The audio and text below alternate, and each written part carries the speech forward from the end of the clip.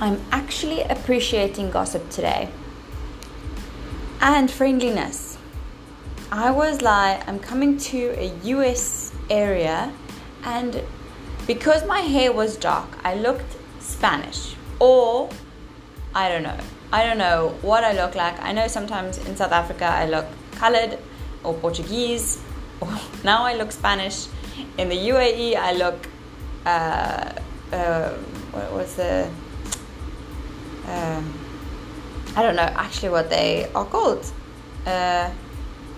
Anyway, I look like every different culture because my mom is extremely white, blonde hair, green eyes, and my dad is Portuguese. So my skin color goes really dark, so no one really ever knows what kind of race I am. Or they just assume, which is also horrible. That's why I love gossip, because then everyone knows your business and then no one can assume anything. And secrets are actually just bad. Secrets make trouble. Assuming things makes trouble. And if everyone just knows everything, then no one needs to be all like backstabby about it. You know what I mean? Or like get you in trouble. Oh my word, at the border today, I was so stressed, and I have a little bit of anxiety because of this whole corona thing. I don't know about you, but I'm struggling with some anxiety. And I've done the research. I've done lots of brain health research for the last 2 years, and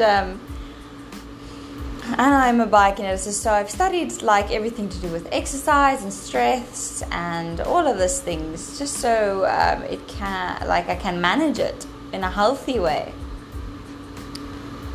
But wow, people on the borders can be really mean, like really mean, or intimidate you and to make you feel bad, make you feel like untrusted.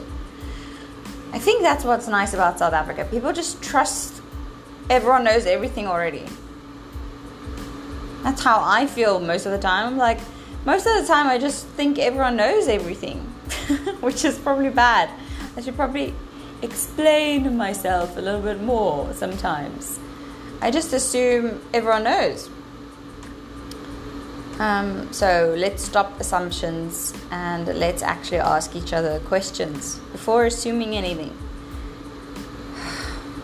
Praying for a kind, open, no secret world.